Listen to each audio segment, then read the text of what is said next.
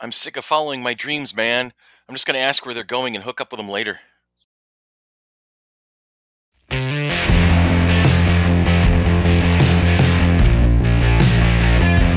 This is FC3's Monkey Business, your one-stop shop for everything geeky, and everything can be geeky if you love it enough. Starring Tanya Metra, starring Billy DeTore, starring Dan Carmen, and also starring their inimitable guest, the guy who they'd have to deal with on a regular basis. That would be me.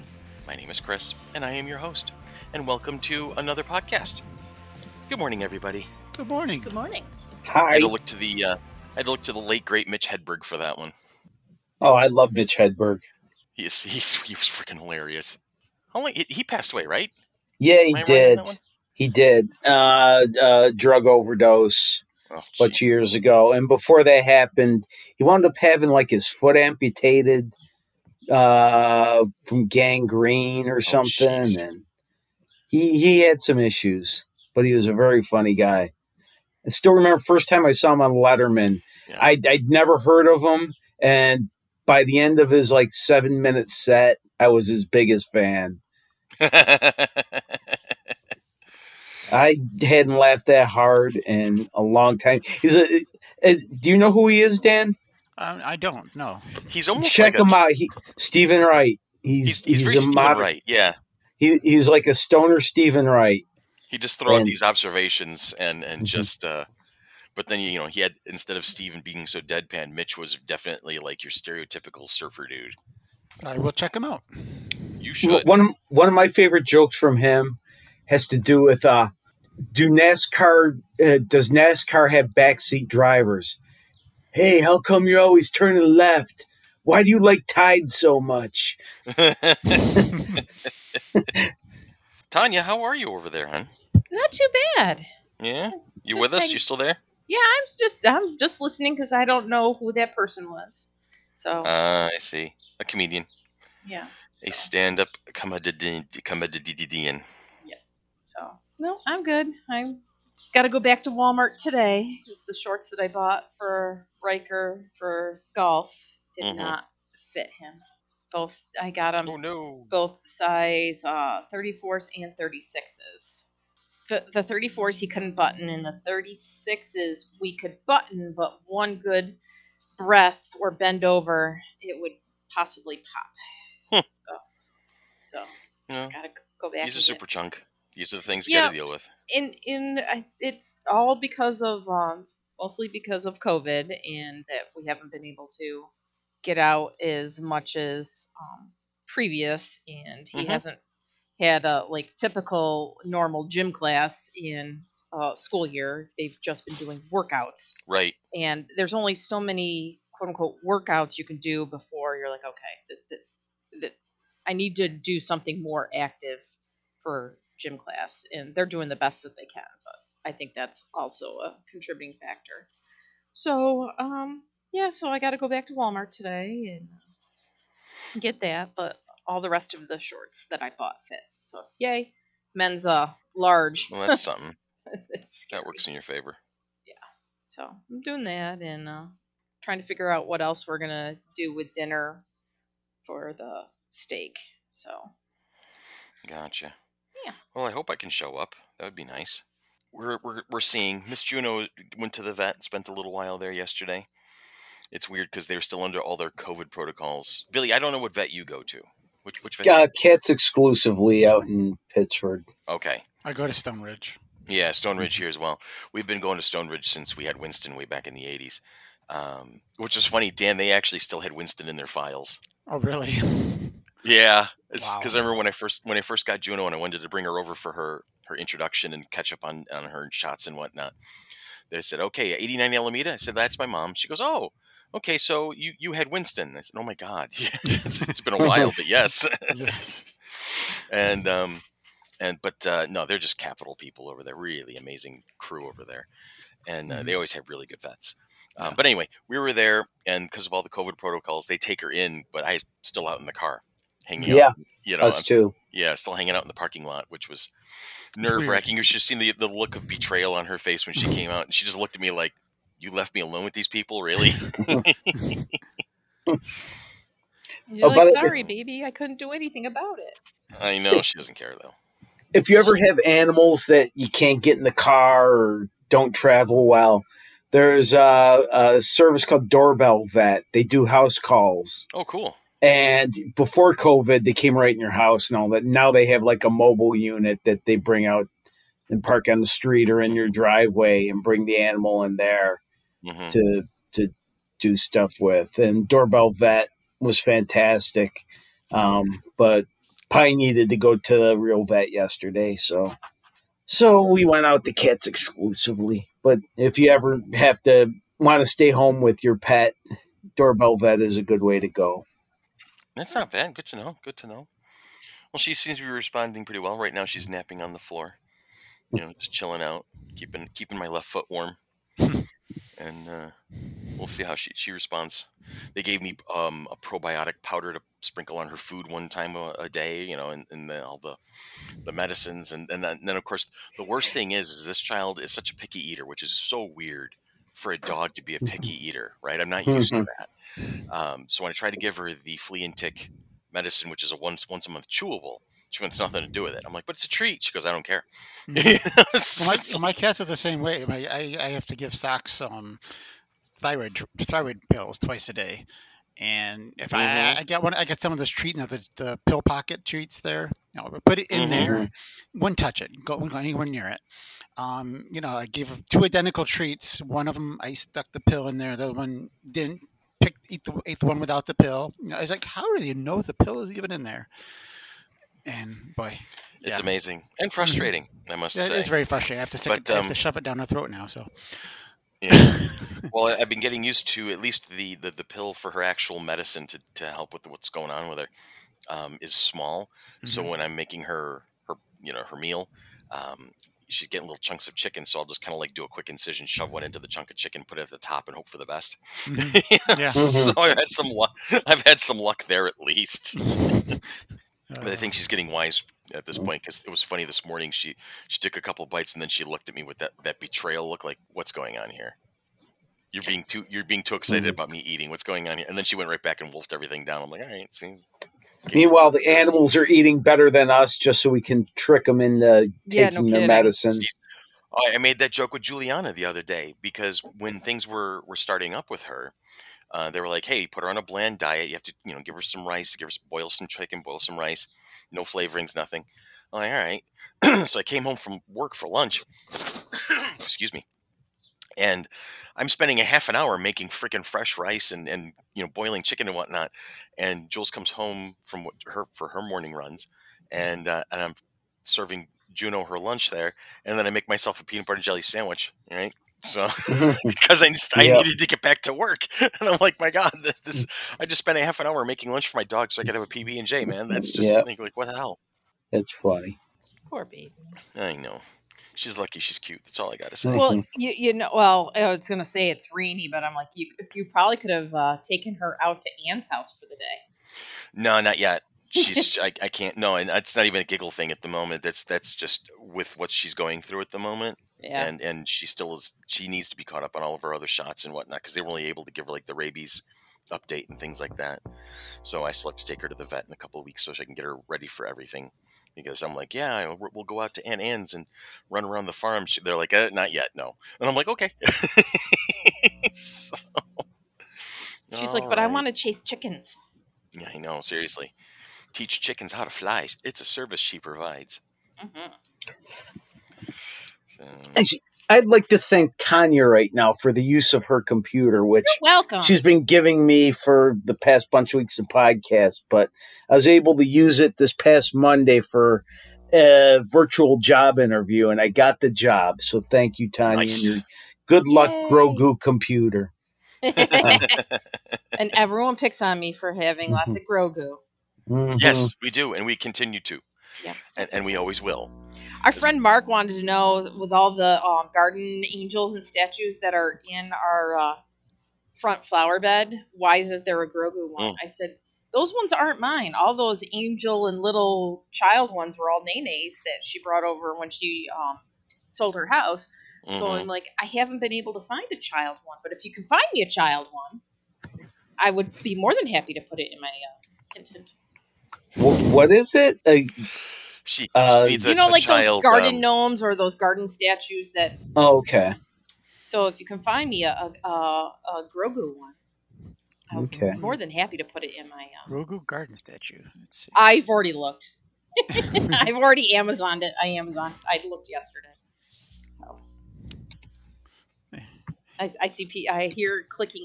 So Dan must be looking because Dan knows I already bought him a present. I can neither confirm nor deny that we're looking into that at this time. Yeah. I did hear someone's mouse click. No, it may have been mine. I was also trying. It could have been all of us. They're all looking. I've already tried to Amazon it. Yeah, but have you tried Etsy? No, I didn't try Etsy. We have a lot of stuff on Etsy. I don't know. I'm surfing Wormwood Gaming myself right now. There's a Baby Yoda statue drinking. I'm hearing that buzzing now, too. Yeah, the buzzing's getting... 3D printed Star Wars Baby Yoda statue drinking from The Mandalorian. Drinking. Kits will require sanding, painting, assembly, and finishing. Oh, jeez. Some assembly required. Yeah. Okay. So this is not a finished one. It's something you have to finish yourself. But I hear a lot of heavy breathing or scratching or something. Now, Susan's walking up the stairs. So I don't know if that didn't sound like walking up the stairs. Oh, okay. Well, just think, in a couple of weeks, we'll all be fully vaccinated, and within a couple of weeks after that, we'll all be able to be in a studio together, or studio space at least, hanging out. Then we'll have to figure what kind of technical issues we can have if we're all together. Oh, lots. Oh, I'm sure we can figure. Well, what's going to happen is that I'm going to be across the table from Tanya, making all sorts of weird ass faces and whatnot to get her to crack up. So. Because I have a lot to make up for, because it's been a long time since the four of us have all been together in the same place. And now the one thing I'm worried about with my new job being in the Wegmans distribution center. What's your hours? I don't know what my schedule is yet in terms of days and we'll figure it out. So, excuse me. We will absolutely work around it. That won't be an issue. I just know I have training on Monday the 19th and Tuesday the 20th. Orientation and training. So now, is the distribution center on Brooks Ave? Yep, that's the one. The one that's the big warehouse airport. Yep, exactly. Anne said her friend Amy's husband George works there. Oh, good. I'll look for a George and say, and it would be Jorge. Oh, okay. Oh, Jorge. Gotcha. Yes. Or, George. Of the jungle. Strong as he can be. George of the jungle. Oh, so Anne and I met for breakfast yesterday at Cracker Barrel. And then, so we walk into Cracker Barrel and we had to wait 40 minutes, whatever. It was a nice day, so I put my name in and then went and sat in the car, and then Anne showed up and we were just chatting to sit in the other. So we go in, we get seated, and then our waitress comes over. Her name is Ramona, and she starts talking, and we're like, is there a reason why we were put in this dark corner? Because it's as soon as you walk into the restaurant, the actual restaurant part, there was a long table and then a table against the wall by the kitchen, and that's where we were put. And it truly was in the corner, shadowy. And we're like, did they know? Did they know that we possibly are troublemakers? So they were kind of hiding us. We don't know. So that we were making that joke, and so our waitress comes over, introduces herself, things like that, starts talking, and she must have seen my Baby Yoda on my watch, because I had my Rogue and Gambit t-shirt on yesterday, and my backpack was on the chair, so you couldn't see that. So she's like, oh, I love your Baby Yoda. And Anne immediately flips her arm out to show her tattoo. And she's like, oh, wait, I think I've seen you two before. She's like, I remember the Baby Yodas. She's like, one of you two had a procedure? The last time Anne and I were at Cracker Barrel was in December, right after I had my colonoscopy. And she's like, and I said, yeah, it was me. It was for my colonoscopy. She goes, and you guys sat over there. And she pointed to the opposite side of the restaurant near the window, and that's exactly where we were sitting. And we just couldn't believe it. That we had the same waitress. And so, we just had a really good day, a really good meal, things like that. And she was talking about how she wants to raise chickens and blah, blah, blah, blah, blah. So Anne was talking to her about that and this, that, and the other thing. Well, she said, she's like, it's been a pleasure to serve you, blah, blah, blah, blah. She's like, this is my last shift. She said it was her last shift ever. And we're like, really? She's like, nice. Yeah, she was going to law school. She was going to become a lawyer. So it was just really cool how she remembered those details from 4 months ago of where we were, what had happened, and that this, that, and the other thing. It was just really cool, and she was talking to us and things like that. So our meal came to $22. Actually decent for the amount of food that we had for breakfast. I was about to say, that's pretty cheap for 2 people. Yeah. So, and yeah, I'm like, I had like the pancake breakfast. So it had the 3 pancakes, the 2 eggs, the bacon, and got the eggs with all the fixins. So she got grits and turkey sausage, and we split the biscuits and gravy. There was like a ton of food on our table. We definitely could eat it all. So I pull out the cash for the meal, and so then I pull out money out of my wallet to throw down for tip. So I threw her 20, knowing that going to school and waitressing and things like that. And I'm like, well, just the fact that she remembered us from 4 months ago, right. Like it was really impressive and things like that. So I threw down a 20. So I'm like, okay, she gets 100% tip from whatever. Well, Anne reaches into her purse and pulls out another 20 and throws it down. There you go. So, and then we get up and leave. So for our $22 meal, our waitress got a $40 tip. So can't argue that one. And we're like, this is why we do it, is just because of the service and the remembering and just the interaction, just the customer service made it feel more normal. And it just was a great overall experience in the morning. So, and then Anne and I showed up to Home Kids and then went shopping. And I may or may not have bought something for Dan. I cannot confirm nor deny that there was something in my cart that had his name on it. That had Mickey. Yeah, I saw the pictures. Yeah. He's like, why are you doing this? I'm like, because he can.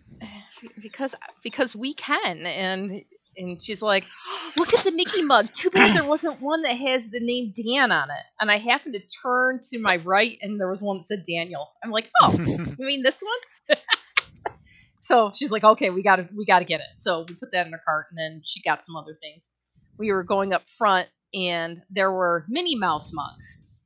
And she's like, oh, so and they were all upside down on the top shelf. So we were picking them up, looking at them, blah, blah, blah, blah. Don't I find one that says Jessica? And Jessica's a Mickey Mouse fan too, because she's gone to Disney so many times. Not as many times probably as you, Dan, but she likes Disney. So it's not possible. I mean, he's got time and experience on his side. Well, I mean, I'm a newbie compared to a lot of people that go to Disney. So. True. Yeah. So she's like, okay, I'll get something for my daughter. But so I'm like, okay. I love how she says that so begrudgingly. Yeah, all right. Yeah, I'll do something.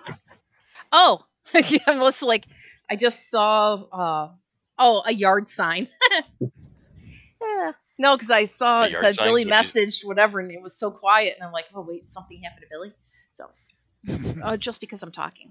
This is about as much talking that you're going to get out of me today, considering I don't know very much about the Favreau-Kennedy debate. So, well, I think you'll be able to put your 2 cents in along the way. I'm not really... And you're a good Googler. I've been reading. I've Googled it, and it's sitting up in front of me right now. Mm-hmm. This jarring segue brought to you by Tanya Metro. Did that help? Or do you want to talk to everybody else? Well, that's fine.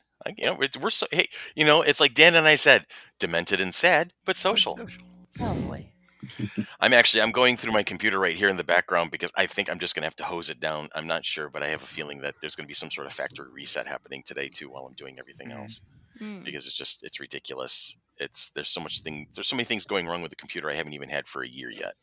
I was gonna say, and didn't you clean out a lot of it and get Yep. and uninstall like a ton of programs anyway? A ton of stuff. Format Yeah. C colon. I'm that'll thinking fix I'm thinking everything. something happened in one of the updates. Because I think this happened right around an update somewhere along the line. Maybe you just need to put World of Warcraft back on. No. You didn't Because seem then to it have would be many sitting there mocking me because there's $16 a month I just don't want to pay right now. Format C colon fixes everything. Yeah, it always does, doesn't it? I just got to think of I got a lot of materials I need to save to make sure that I don't lose forevermore because there's some stuff that's actually on the machine, so I want to save that to protect it. Yeah, that's the hard part. Yeah, that's the fun part. So I'll work on that. And Juno's kind of starting to pace around, so I think this would be a good time to take a break, so I could take her out real quick. All right. But when we get back, the big conversation we want to have today is a little armchair quarterbacking about what's going on behind the scenes of the Star Wars universe. You know, there's to be sure that a lot of the information I've gotten is from YouTube videos. So, you know, suspect information at best. As a matter of fact, a couple of the guys who I regularly watch their channels, I'll always make sure to say, look, I'm getting this from secondhand sources. I'm getting this, from hearsay. So you got to take everything I say with a grain of salt. But here's what we've collected and here's what we know. And there's a lot of politicking going on behind the scenes at the moment. And if it's to be believed, there's some interesting things happening. If it's not, there's still some interesting things we can talk about as well, because there's so differences in product in the past few years. And so let's just talk a little bit about what's going on. Not so much Star Wars, the story itself, but what might be happening behind the scenes. And we'll talk more about that when we get back from break.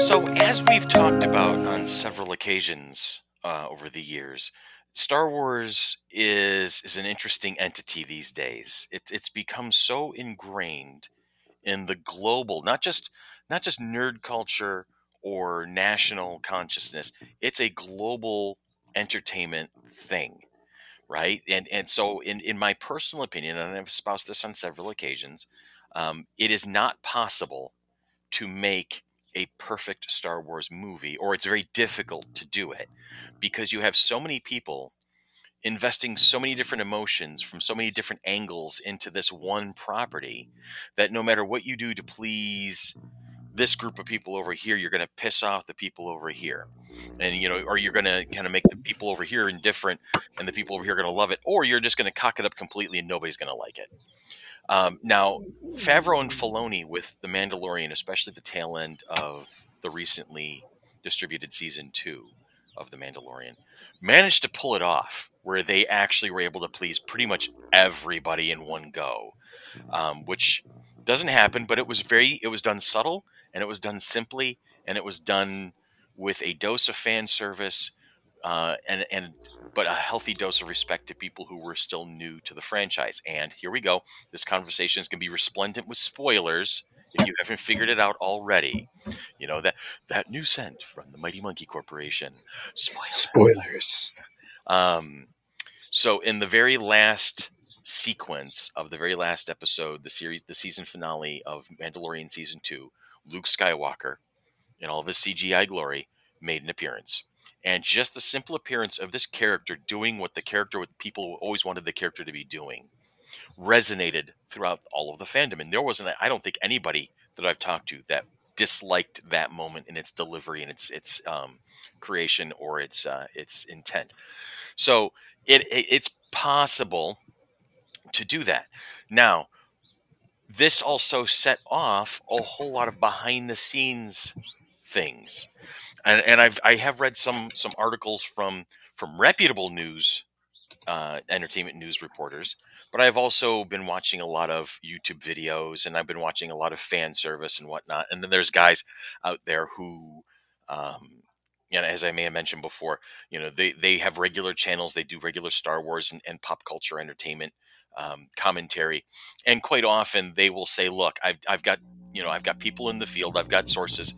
I am also going to say I can't confirm a lot of this stuff, so you got to take what I'm about to say with a grain of salt. Good. So they're being upfront about it. They're not like, hey, this is the truth of that you need to believe in. Unlike some news sources that will be like, here's something we completely made up and we're going to pass off as news, and you're going to believe it whether you like it or not. That happens, right? But these guys have always been very forthright about, hey, take it with a grain of salt. But the message has also been very consistent that the success of The Mandalorian has set up a rift at Lucasfilm.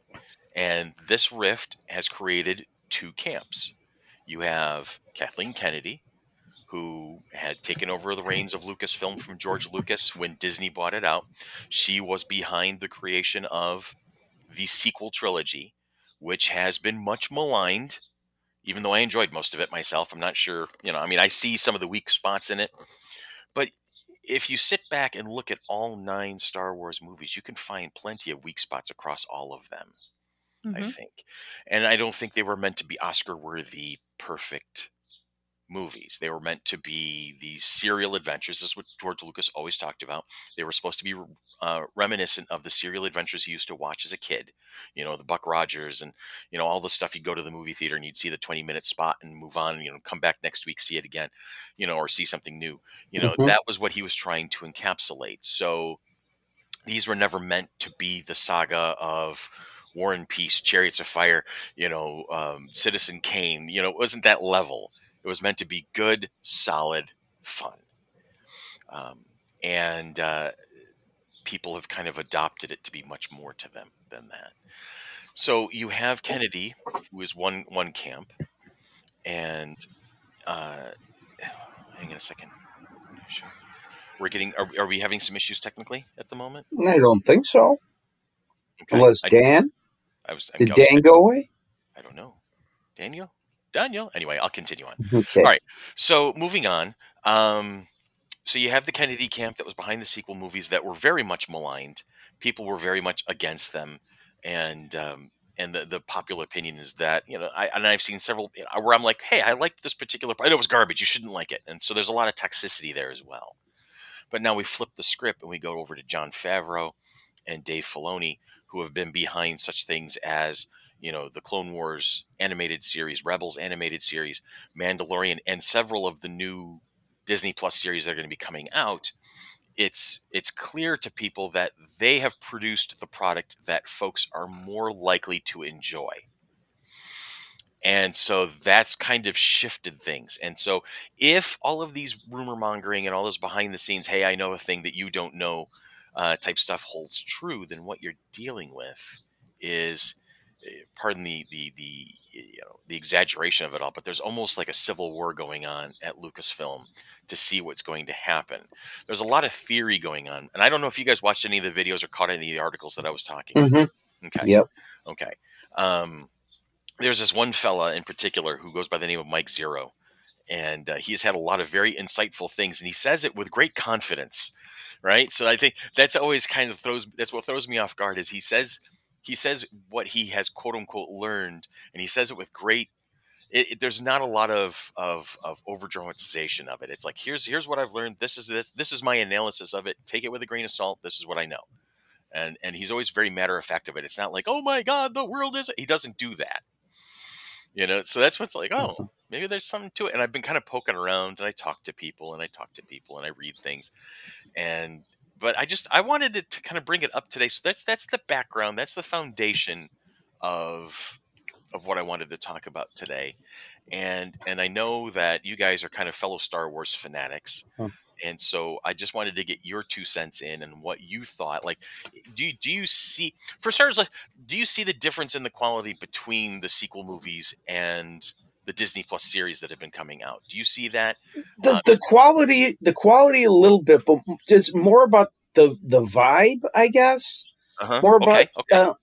I don't necessarily, without knocking the movie trilogy or, the sequel trilogy, there's more of a sense of the fun in the TV shows, at least to me. So to me, it's not a sense of quality. It's just a more of a sense of a different vibe, lightheartedness in the TV shows to me. Okay. For me, it's more the consistency of the storytelling. Yeah.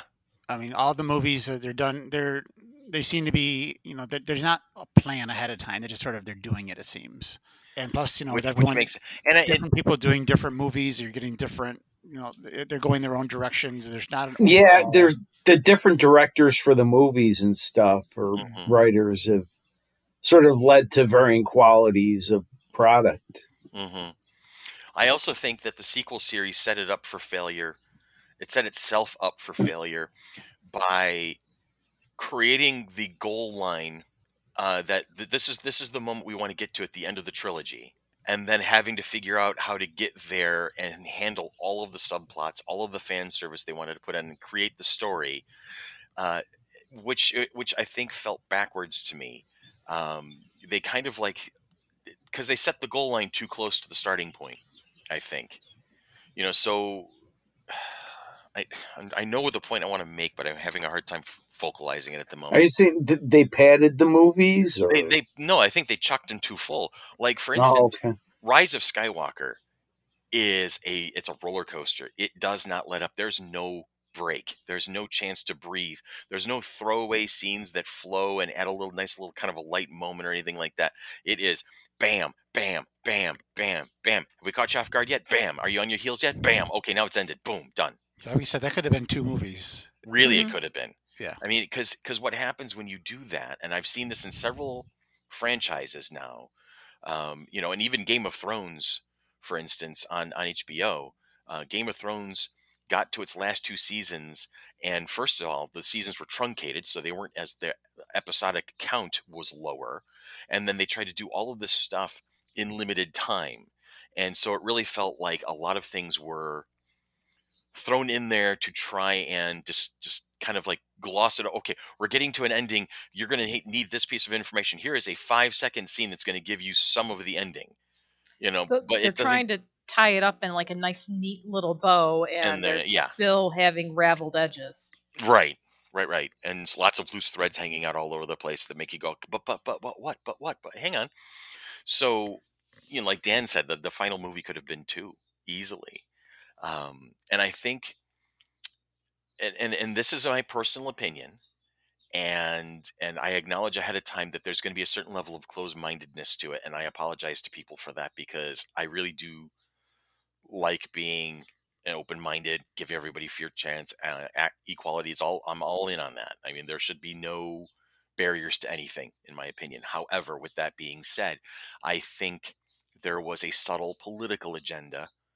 Now that I've been listening to a lot of these commentators, and I've gone back and I've watched the sequel movies myself again, just kind of looking at it, there was a political agenda. There was a message that was trying to be forced and injected into Star Wars, which never needed to happen, I don't think. I think the original trilogy had its own commentary about society, and it had its social commentary, and it had its kind of way of looking at things and teaching people without shoving it down your throat. It was laced in. It was very subtle, but it was also easy to pick up. Where with the prequel trilogy, they were more like, well, we want to show you how he became Darth Vader. So we're going to shove all of this stuff together to show you how this cute little kid who you're going to love, we want to make Darth Vader a sympathetic character. And so that happened. And now in the sequel trilogy, it's like, okay, we want to show you how we think society should be today. And we're going to force it down, and we're going to inject it into the story. And you're going to pick it up. And along the way, there was a lot of really uncomfortable moments. Not uncomfortable because it was like embarrassing or something like that, but uncomfortable as in like it almost feels like a piece of the puzzle was jammed in there and it didn't fit. It was like doing a jigsaw puzzle over at Tanya's house, and you had a piece from an entirely different puzzle, and you were trying to shove it in there and make it fit and cram it in there, and there was some cutting going on and some super glue going in there, and it didn't quite work. Am I alone in that thinking, or do you guys, now that I'm talking about it, are you guys picking up that vibe at all? Well, I could tell there was more of a political bent in the sequel trilogy. They were trying to mirror current society and show, the similarities, I suppose. Okay. But like you said, that was also in the original trilogy. It was just, if you weren't looking for it, if you just wanted to have fun, that you could just take the movie that way too. If you wanted to look for a deeper meaning, it was there if you wanted, if you were looking for it, but it wasn't something that just stuck out. Does that make sense? Or? It does. And Tanya, Dan, I mean, 2 cents in. Any thoughts at all? Maybe. I don't. I'm one that doesn't necessarily look for like any of the deeper meanings while I'm watching the movie. So I'm like, I'm not going there to politicize or anything in regards to a movie. And so I see the difference between the movies and the TV series, but I can see like that same thing in regards to the movies and the TV series for the Marvel movies. Also, there's definitely a difference in how the movies were and the TV series is. I mean, like in is it Last Jedi, where they had the casino with the rich people and abused animals and that was all the that. Middle one, I'm pretty sure. Yes, middle one. So I mean, that was just a hammer over the head here, sort of comparing modern day society or putting modern day society into the Star Wars movie. To me, that was, it felt awkward for the story. Yeah. It felt like they had an agenda for that particular subplot. Yeah, makes sense. Whereas I'm wondering, my sort of takeaway, we're talking about the Kennedy versus Favreau Filoni, and it reaching sort of like fans voicing their opinions. Is this a case of similar to the fans saying, we want the Snyder Cut, we need the Snyder Cut, and giving the fans what they want, when studios don't always have to do what the fans want? Sometimes it's detrimental to always give the fans everything they think they want. Yeah. Well, to that point, I would agree with you that studios never really listened to the fans all that much. They listened to the box office. And that's why we have 23 Halloween movies and 15 Freddy movies. And, they're going to dip back into that well over and over again. They didn't really care about the story, and they knew that you knew that they didn't care about the story, but they were just going to go ahead and throw the same spaghetti at the wall, and whatever stuck, great. If it didn't, no biggie, but sequels were never a thing until really like the 80s. And honestly, it's my personal opinion that Star Wars was the leader in creating sequelism and eventually prequelism, because prequels did not exist really at all. Maybe there was like an abnormality here or there, but prequels never existed until Phantom Menace came out. And now suddenly everybody wants to know the backstory of the heroes and the backstory of the characters. And that's when you start seeing all of like, here are all these stupid movies, but we're going to give you a prequel of that movie just so you can see the characters in action before this actually happened. And so stuff like that happened. But go ahead. I'm sorry. Go ahead. No, I was just going to say, the funny thing is sequels didn't necessarily exist. There was, back in the old days, like the Tarzan movies or whatever, they were just individual movies that didn't tie into each other. They were like just James a Bond. Series of movies. Yeah, like James Bond movies. Yep, exactly. You didn't need everything to tie into one storyline or everything to sort of reference everything else. Almost like the Batman TV show in a way. You never knew, like if the Joker was in one episode, the next season they didn't reference, the time Batman had to surf against the Joker. It was a completely different storyline. Yeah. And they never referenced anything that ever happened previously on the show. But now everybody else does. Yeah. There's always this constant. Okay, so let me just recoalesce my thinking here then, because we were talking about the differences. Like we've talking about how, modern storytelling has the arc that holds the whole story together. We see that in Doctor Who. We see that in Star Trek Discovery. Picard There's Falcon and the Winter Soldier, WandaVision. There's these overall arcs that are holding the thing together, and it's a dramatic change from back in the day, as you were bringing up, Billy. These serials that Star Wars was originally inspired by.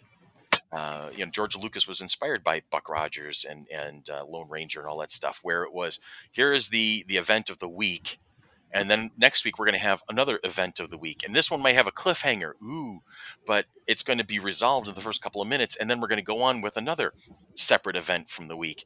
And like Star Trek the original series, it was, here's the nice, neat packaged 42 43 minute here's your episode for the day, and we're going to move on, and there's no reference to an episode before, there's no flow, there's no overwhelming arc.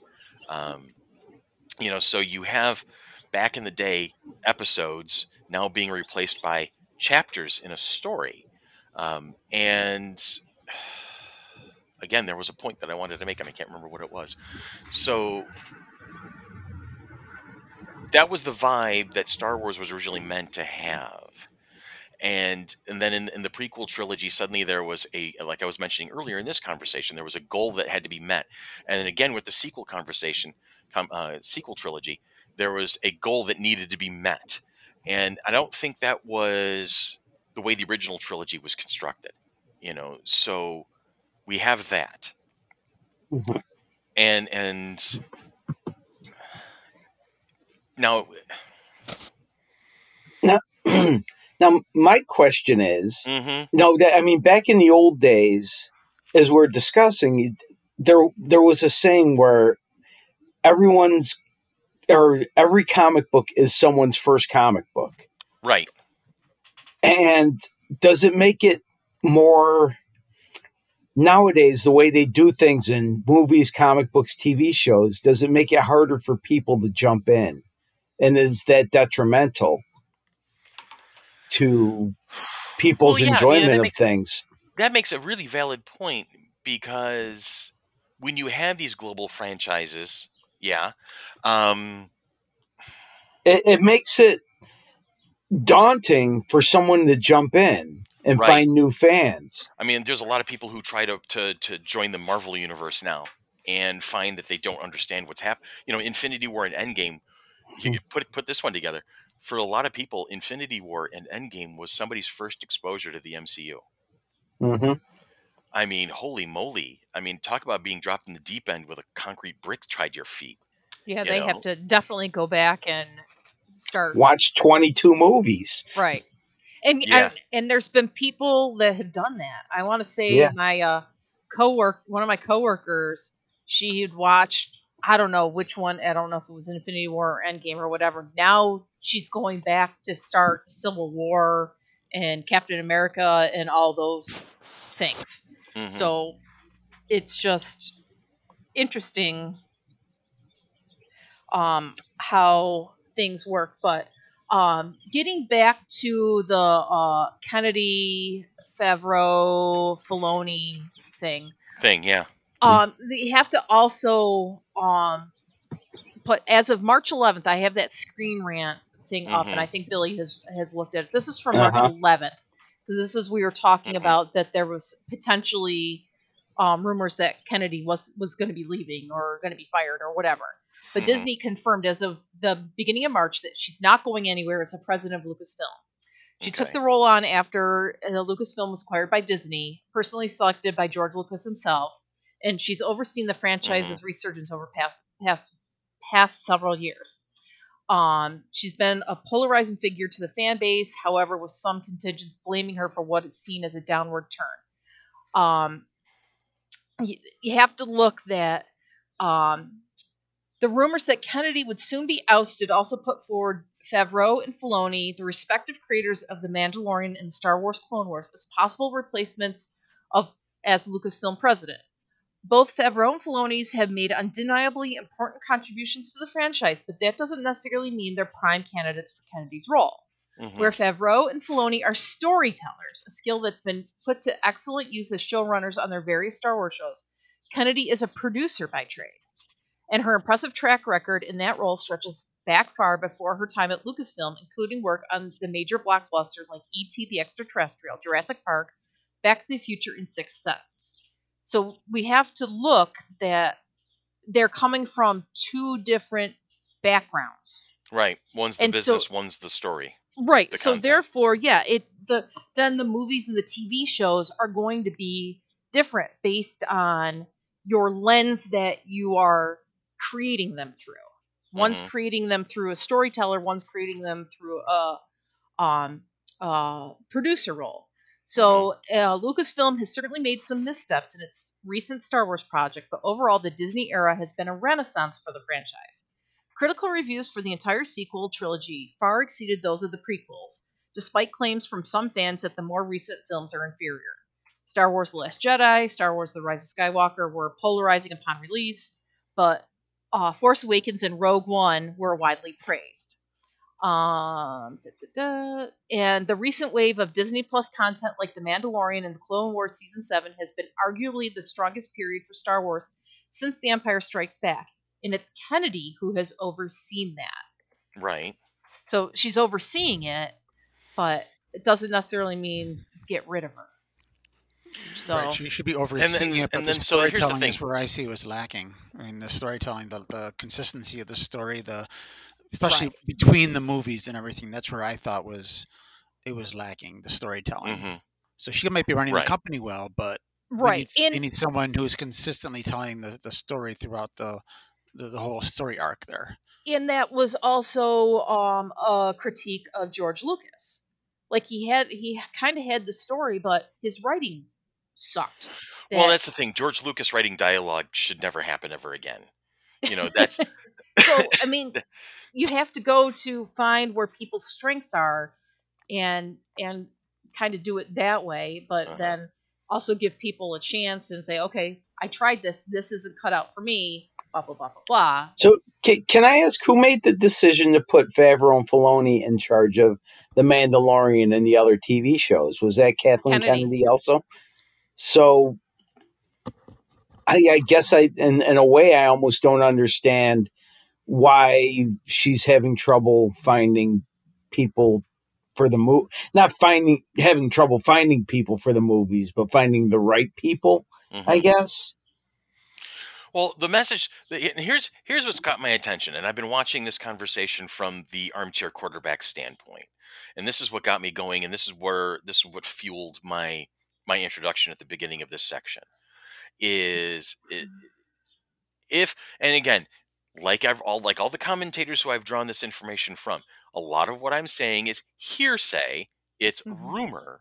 So you got to take it with a grain of salt. I am speaking based on what I have exposed myself to. All right. And so with that being said, Kathleen Kennedy, as the story, quote unquote, story goes, is she was given Filoni because Filoni was already working on Star Wars Clone Wars, which was still a Lucasfilm non-Disney production when it was first started. It was one of the last holdovers from George Lucas owning Lucasfilm. And so she inherited Filoni, and was encouraged to keep him going. And, she kind of humored that. And that's why Clone Wars has been able to continue on. It's been constructed to be. But if you notice in the animated series version of it, Clone Wars, it stopped after season 5, season 6, somewhere in that area. It just stopped dead, done. It was one of those shows that was canceled without a proper ending, and it was fan service again. Oh, fan service! Holy crap! That was where I wanted to go earlier. And we circle back around to I'm writing that down on a piece of paper so I can finish that thought, because this is what I need to start doing during podcasting: is writing notes when my brain is working. All right. So fan service kind of pushed things around, and she saw the value in it. Or, somebody saw the value in it and said, hey, let's let them off the chain and make a 7. So Clone Wars season 7 came out. It helped tie Revenge of the Sith into that. It helped create and answer some continuity issues that had occurred, over a couple of years of this, that, and the other thing. So there was a lot going on there. And Filoni kind of cemented himself as a good, solid Star Wars storyteller. And people responded to that. And Favreau had been involved because he'd been helping a lot. He'd been helping out a lot with Clone Wars. He had made some contributions behind the scenes to a lot of different Star Wars projects, but also he had his success because of MCU. Now MCU and Star Wars are under the same umbrella, the Mouse House, right? Disney is now holding it. They've got their cadre of people, and they're going to mix and match. Kevin Feige, the Grand Master of the MCU, has been helping them figure out some stuff to do with Star Wars, and vice versa. Star Wars people are starting to help out. Hey, we can help you with MCU. We're seeing the benefits. There's pros and cons to Disney being the entertainment juggernaut that it is, and that's a podcast in and of itself down the road. But there is also pros to that, where you have these massively talented, massively successful people all working together to tell stories together. And that's the bottom line. And Dan's reference to it, we've all hinted at it. The storytelling is the big thing, right? And then you have the bean counters on board that want to make sure that telling the great story is going to make them a shit ton of money. Then that's the honest fact of it, right? So what happened is that Kennedy kind of inherited Filoni, and then through just this whole sequence of events, this is all the behind the scenes stuff that I'm taking it with a grain of salt, and I'm going to talk about that in a moment. When Filoni became successful and Mandalorian started setting the groundwork for things, people started seeing the hints of the Star Wars they always wanted again, as opposed to the sequel trilogy that we've gone back and forth, back and forth, back and forth. Did we like it? Well, yeah, there was a lot of it we liked. Was there things we didn't like? Yes, there are things we didn't like. I think universally, the four of us, we all enjoyed the sequel series for the most part. Yes, we saw all the flaws. We acknowledged that they were not perfect movies. There were issues, and some of them we've talked about already today. But then you're now the camps. Well, I'm almost under the impression that the fans are what started most of this, because you have a very toxic fan base in the diehard Star Wars people, and they're anti sequel series but pro TV series. And I think that's where a lot of this kind of spawned, and people are digging and they're thinking and they're talking and they're hypothesizing and they're theorizing and rumor mongering, and this is where this rift has transpired. But before, let me write that down. I'm going to write rift. Okay. Okay. And then this is the things I have to do. My God, I'm 50. My brain is 97. But I want to circle back around, because fan service, that was the point I was trying to make minutes upon minutes ago. Fan service did not push the narrative. People would keep making more of the same, or what they thought was more of the same, because they thought it would make them money, but they really didn't give that tie together. But recently, within the past couple of years, you see the beginning of the paradigm shift. I mean, I'm going to bring up the Sonic movie, which in and of itself, definitely not an Oscar-worthy movie, right? Not the best movie. It was fun. I did spend a couple of bucks to watch it, and I told people why I was going to do that, because the studio released a trailer of the initial version of the animation, and the fan base went, "What the hell is this?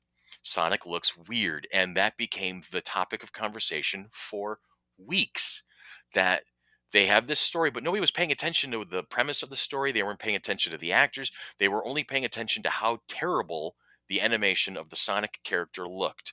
And what did that studio do? They turned around, they pulled the movie before it got released, and they spent millions of dollars to redo the animation of that character, because they knew that the fans were not going to respond well to it. They bowed to fan pressure.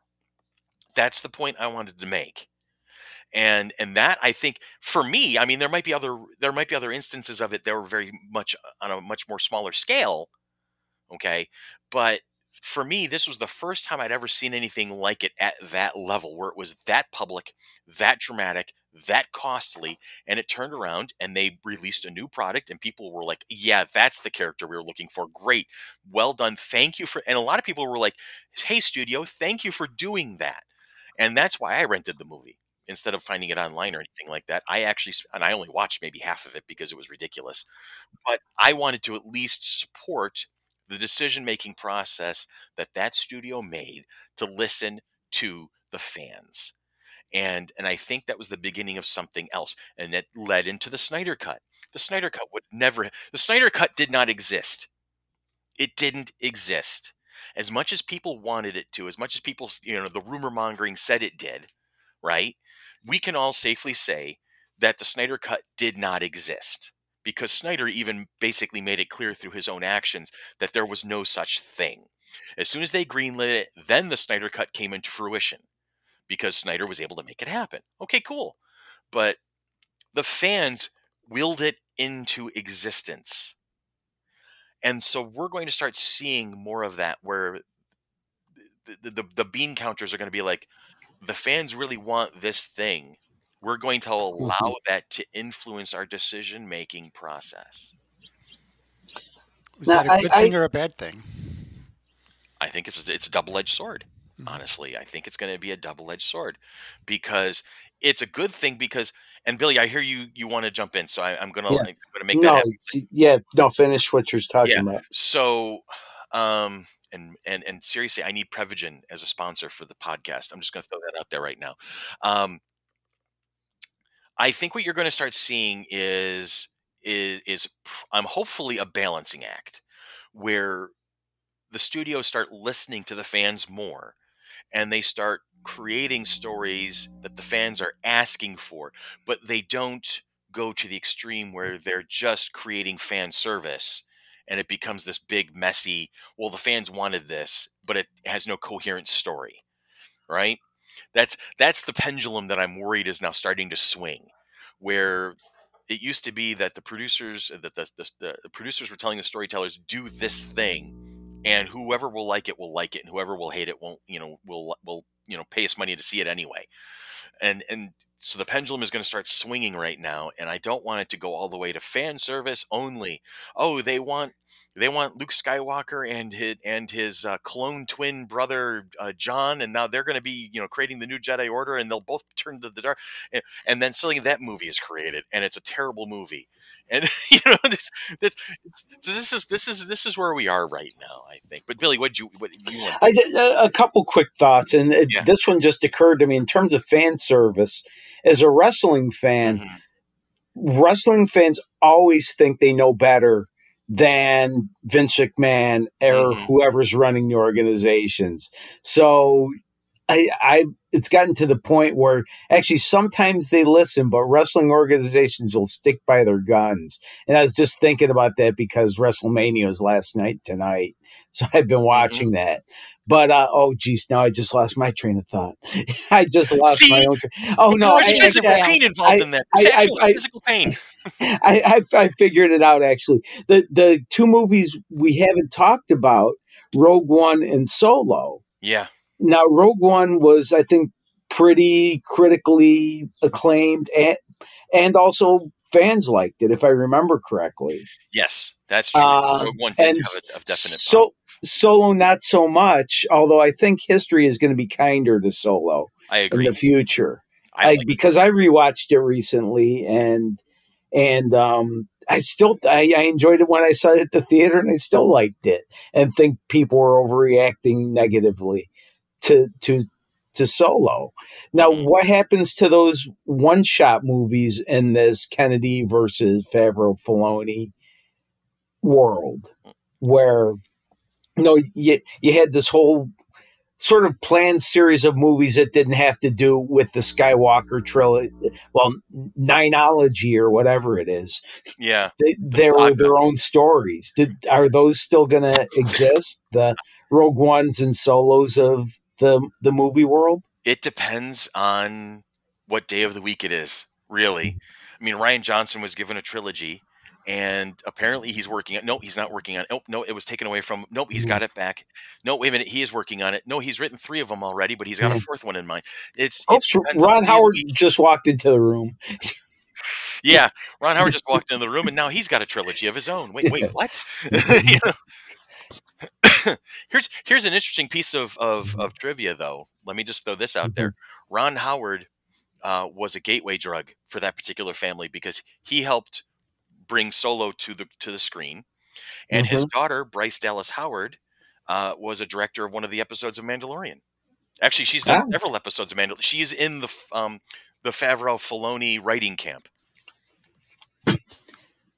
So, and one other tie-in, didn't George Lucas direct American Graffiti, Ron Howard's first movie? Yes. So tell me that isn't like, there's a lineage there. There's an absolute lineage there. Yeah. So that's kind of neat that kind of comes all around a circle here. And I think we took a quick break there inadvertently for a moment while I tried to recollect my thoughts. And we talked about the sources of a lot of this. And like I said, a lot of this is rumor. A lot of this is just hearsay and fan service and whatnot going on in the background. And it could be, it can all start kind of becoming conspiracy theory, to be honest. Right? Let's just be honest. The two voices that I hear the most, or the three voices I hear the most talking about this rift between Kennedy and Filoni, are Overlord DVD on YouTube, the channel. This guy who dresses up as like a Buck Rogers villain from the 1960s and does voice changer, and he talks about all these pop culture things and all this rumor mongering that he hears. And my sources, but you have no idea who the guy is, and if his source could be like, some dude in his basement at his mom's house playing World of Warcraft for 20 hours a day. Who knows absolutely nothing. They're just theory crafting. And the other guy who I'd mentioned earlier in my conversation, Mike Zero, who could be just making crap up off the top of his head. The third source being WeGotThisCovered.com. And I will go on record saying that WeGotThisCovered.com is probably one of the worst sources of pop culture information out there, because they literally, you could just see it. If you read the articles on WeGotThisCovered.com and then go anywhere else or watch the movies they reference, there's no possible way there's anything more than just fan fiction coming out of this particular office. So whoever's behind, and again, my personal opinion, share it or deny it if you see fit. But in my opinion, these three guys can be you can wipe them out and come up with your own stuff and still be close to the truth. So but it created enough of a conversation in my own head that I had to ask, do you guys see this? Here's the gist of my conversation. It's not, do you agree with me there's a problem here? It's, do you agree that there might be enough to talk about the fact that there might be something here? Or do you see issues between these two products that would lend you to wonder what's going on? That's the conversation I want to have. This is the nitty-gritty kind of like investigation that I'd love to be able to do, is just kind of figure out what really is going on. Are these people getting along famously and just putting on airs, or they really do hate each other? We can talk about Gina Carano. What was it worth firing her over? Yes, the things that she said and the behavior she was exhibiting was definitely the antithesis of being an open-minded member of society, right? But was it worth firing her over? And there's some people who are saying, well, the Cara Dune character was so intrinsic and so needed. Really? Was it that intrinsic and that needed to the Mandalorian storyline? Star Wars has millions and billions of planets. In terms of Cara Dune, recast if she's intrinsic. Darren was the second most important character on Bewitched, and they found a new Darren. Thank you. Game of Thrones. You had several characters that were played by multiple people over the course of the 8 seasons of Game of Thrones. And nobody raised an eyebrow over it. All right, this guy is so and so. Well, now he is. Well, okay, but what happened to this guy? It doesn't matter. The actor changed, but the character's the same. Oh, okay, well, fine. And that's been happening in soap operas forever. I grew up where my mom and sister watched soap operas in the afternoon, and every once in a while, the part of Blake Rockwell will now be played by Stone Castaway. And you nailed such great, wonderful soap opera names too. Uh-huh. So recasting has always been a thing. Yeah, and if in terms of firing Gina Carano, you may agree with it, you may not agree with it, but workplaces have the right to get rid of people. It's a free world, but it's a free world for the people making the show too. Yeah. To do what they feel is best for their product. Yeah. Yeah, I mean, really, we don't have the true benefit of hindsight yet. We're in the middle of it right now. Maybe 5-10 years from now, we're going to be able to look back at this whole thing with new information, with stuff that's actually been published by, Screen Rant or comicbook.com, who they have more reputable sports sources. Maybe like Entertainment Tonight will have done an expose, and these guys are going to definitely, they're going to find things out. You never know; it might show up in the business column of the Wall Street Journal saying, "Hey, look, this was the business end of things in the Disney Corporation. These were the bad decisions they made, and here's things that are going to be for the health of the company." Stuff like that may pop out, and we may.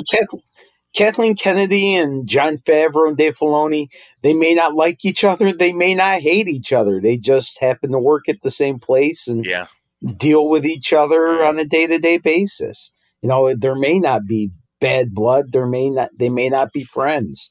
They're just coworkers, somewhere in between. They don't have to like each other. Yeah. They just all want to make money.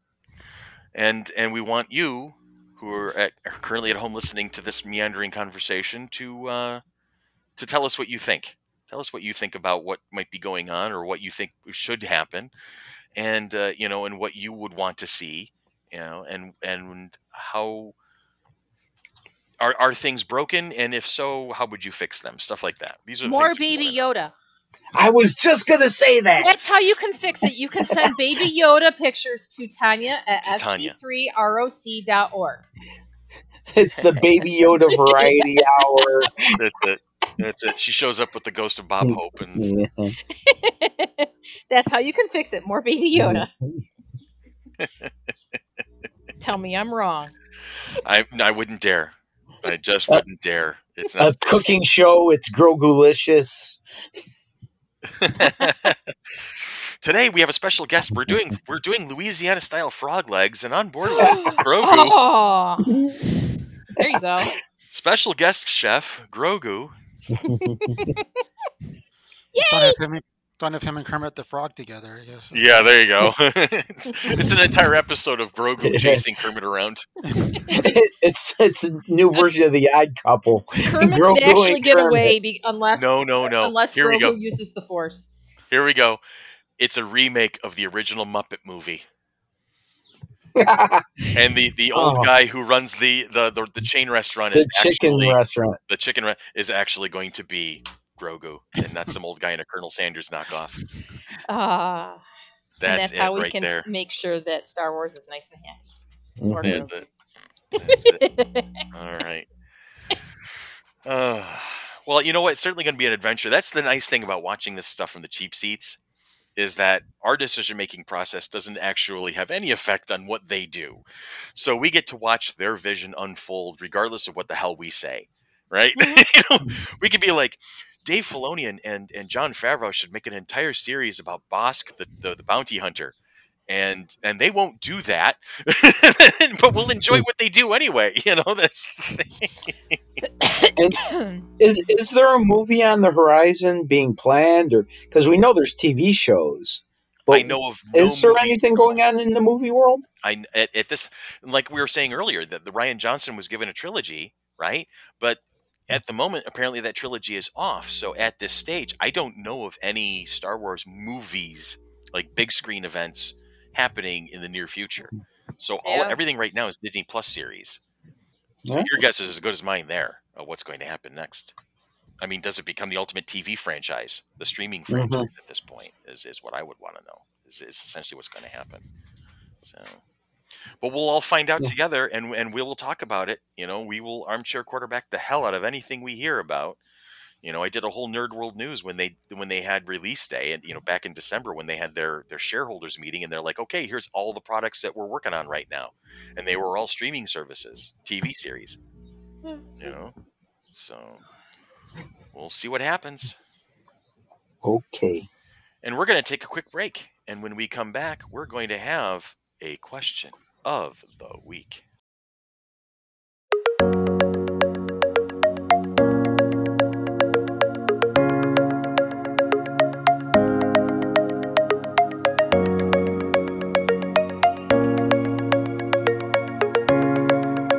And we're back, ladies and gentlemen, boys and girls, dudes and dudettes, and all points in between. We love you guys. We hope you're doing well.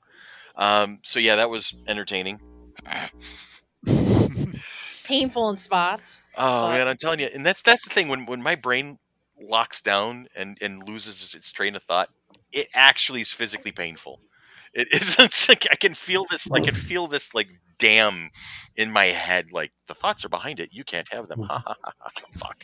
So there's a chance Dan will have this edited down to a nice tight 11 minutes. Yes, that'll be great.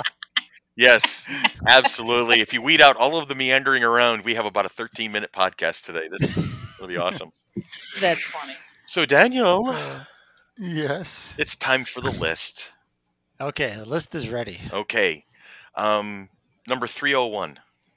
301. If your 5-year-old self suddenly found themselves inhabiting your current body, what would your 5-year-old self do first? 5-year-old. My 5-year-old self was suddenly in my 50-year-old self. Yes. Okay. Your 5-year-old self suddenly found themselves inhabiting your current body. What would your 5-year-old self do first? Oh my God, I can't remember my 5-year-old self. Break down and cry. How did I get cry. so old? Well, no. Why does everything hurt? Why does my brain hurt? Why do my knees hurt? What is going? Why is the floor so far away? What's going on here? Mommy. Shock. Yeah, it's just pure shock. Just pure shock. I mean, yes, I have cool Legos in my office right now. So if my 5-year-old self suddenly inhabited my 50-year-old self right now, they'd be, oh, Legos to play with. Okay, cool. Go ahead, Billy.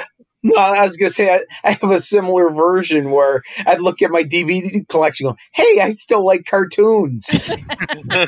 Comic books and cartoons, I'm good. Like, how do they work, though? I don't know what these are. Yeah. I see Looney Tunes. What do I do with these? I was 5 in 1975. Yeah. Okay, what existed in 1975? Gas crisis? I don't know. I was 3. Regular gas cars? No Star Wars. Yeah. I know. We would say, "What's this?" Yeah. I'm trying to think like the movie Big and things like that, where you're suddenly inhabiting your, their older self. I'd walk to the nearest store and buy a gallon of chocolate pudding. But I have no cash, and I have no idea what the plastic cards in my wallet are for. As a matter of fact, at 5 years old, I didn't even know what a wallet was. I don't think.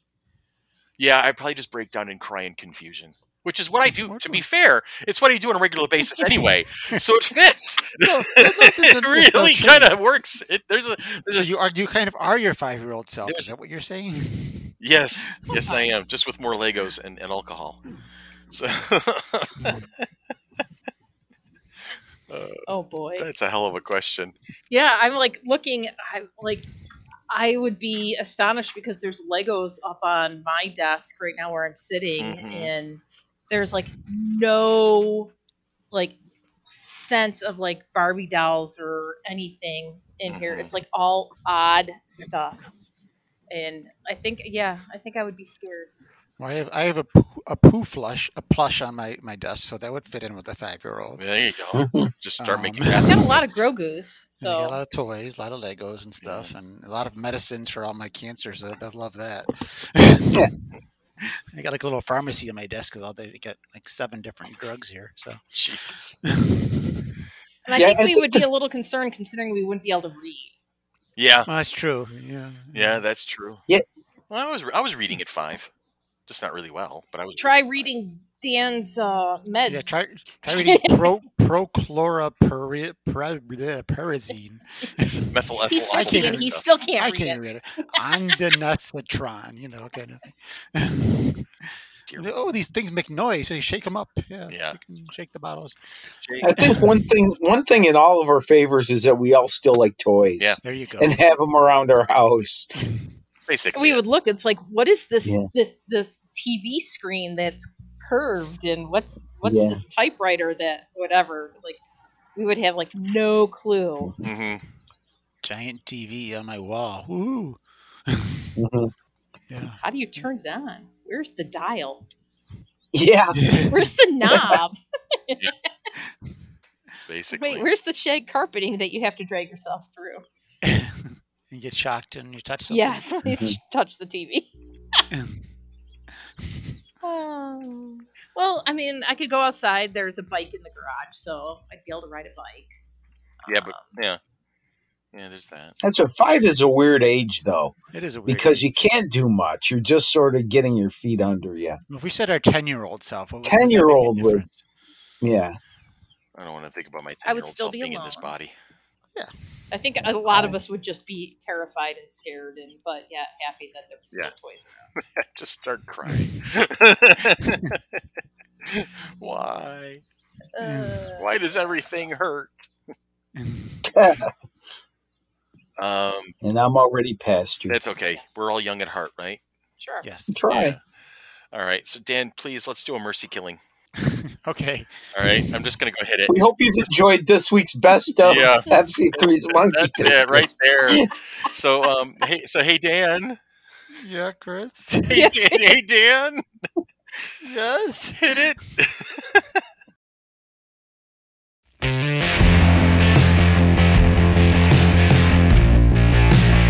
Because this has been FC3's Monkey Business, a product of the Mighty Monkey Corporation, purveyors and producers of the Flower City Comic Con, coming at you September 25th and 26th of 2021 at the Total Sports Experience in Gates.